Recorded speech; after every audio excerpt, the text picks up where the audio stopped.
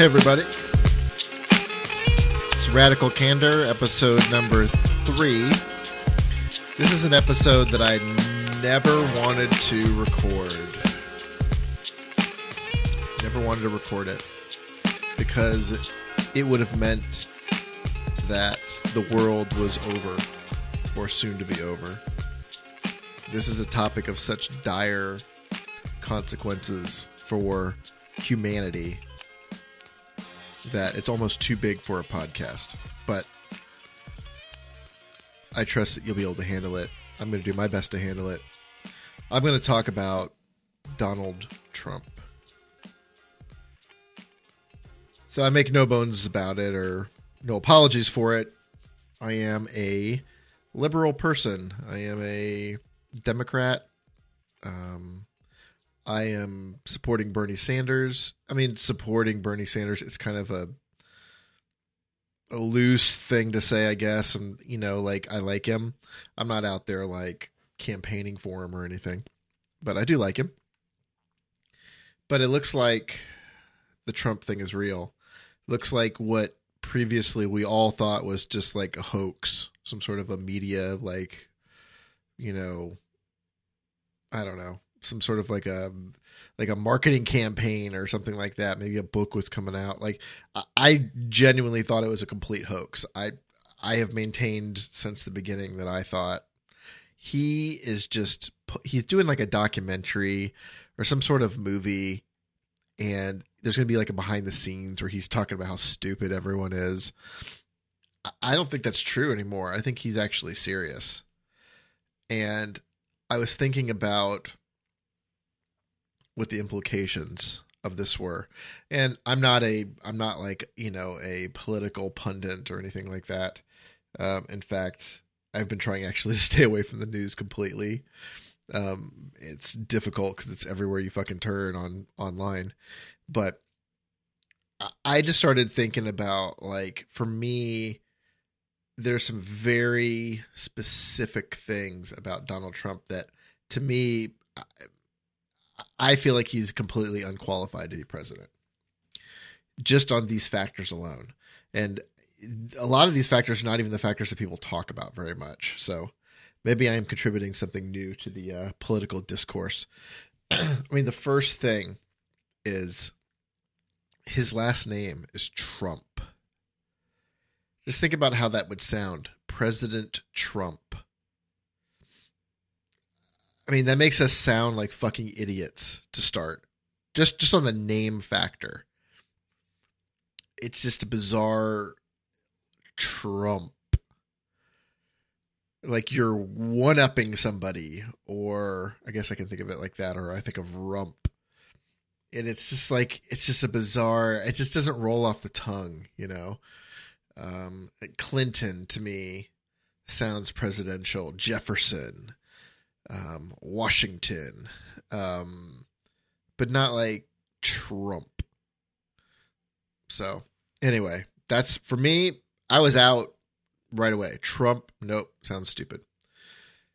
Then I thought about, like, imagine you're scrolling through a history book. Imagine your kids are scrolling through a history book and they're learning about all the presidents, and they go through and they see Washington and Lincoln and Roosevelt and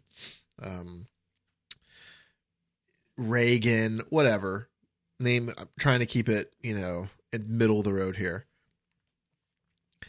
And then you see a portrait of Trump with that totally jacked up hair. That's just embarrassing. You've seen those before and afters of U.S. presidents at the start of their term, and they look really youthful, whatever. You know, their hair is like a non-gray color. And then you fast forward to the end of their term, especially if the 8-year people, like Obama doesn't look anything like he did when he started. His hair is all like receding and all like grayed out and shit. Could you imagine what Trump's hair is going to look like after 4 years? I mean, here's a guy, he doesn't even I don't even know if it's hair. I mean, is it, I should Google this. Like, is it like a wig or something? Let me see here. Trump hair real? Question mark. Google. Hair surgeon explains Donald Trump's hair. There's an article, The Real Truth About Donald Trump's Hair. Oh, wait. Illustrated history of Donald Trump's hair. Oh, shit.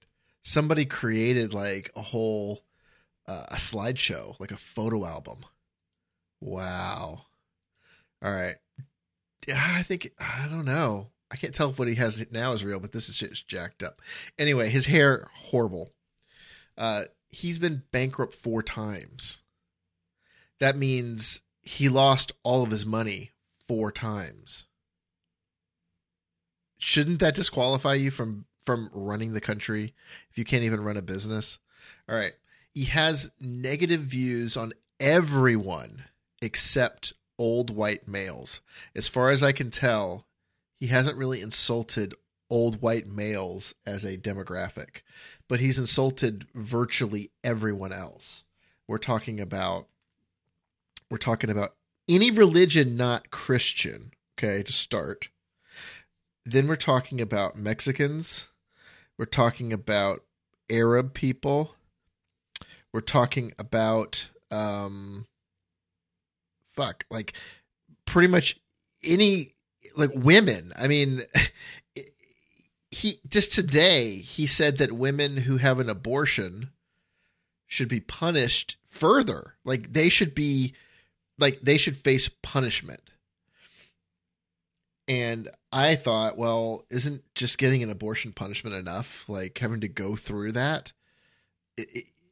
I don't think that people just run through.